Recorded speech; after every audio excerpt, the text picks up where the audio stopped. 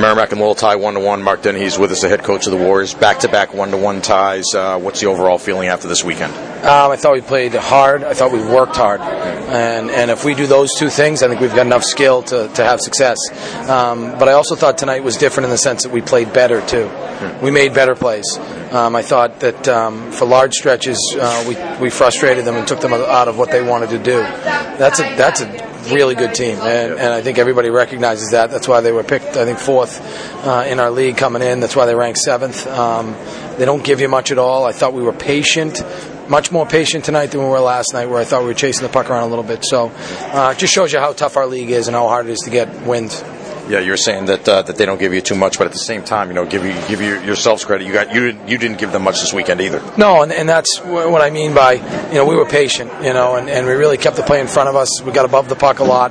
I really like how we broke the puck out of the zone, and it's a team effort. Puck goes back, and it's not just one guy sprinting, 4 guys watching. We had guys sprinting back to help, short support. Slow down the forecheck a little bit, and thought our defensemen made some really nice plays, and a lot of it because of the work of our forwards, in particular our centers.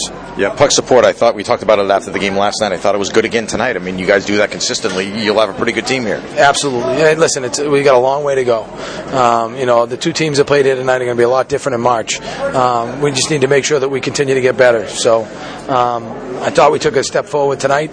The result didn't change, right? But you hold Lowell under 20 shots 2 games in a row, you're doing something right.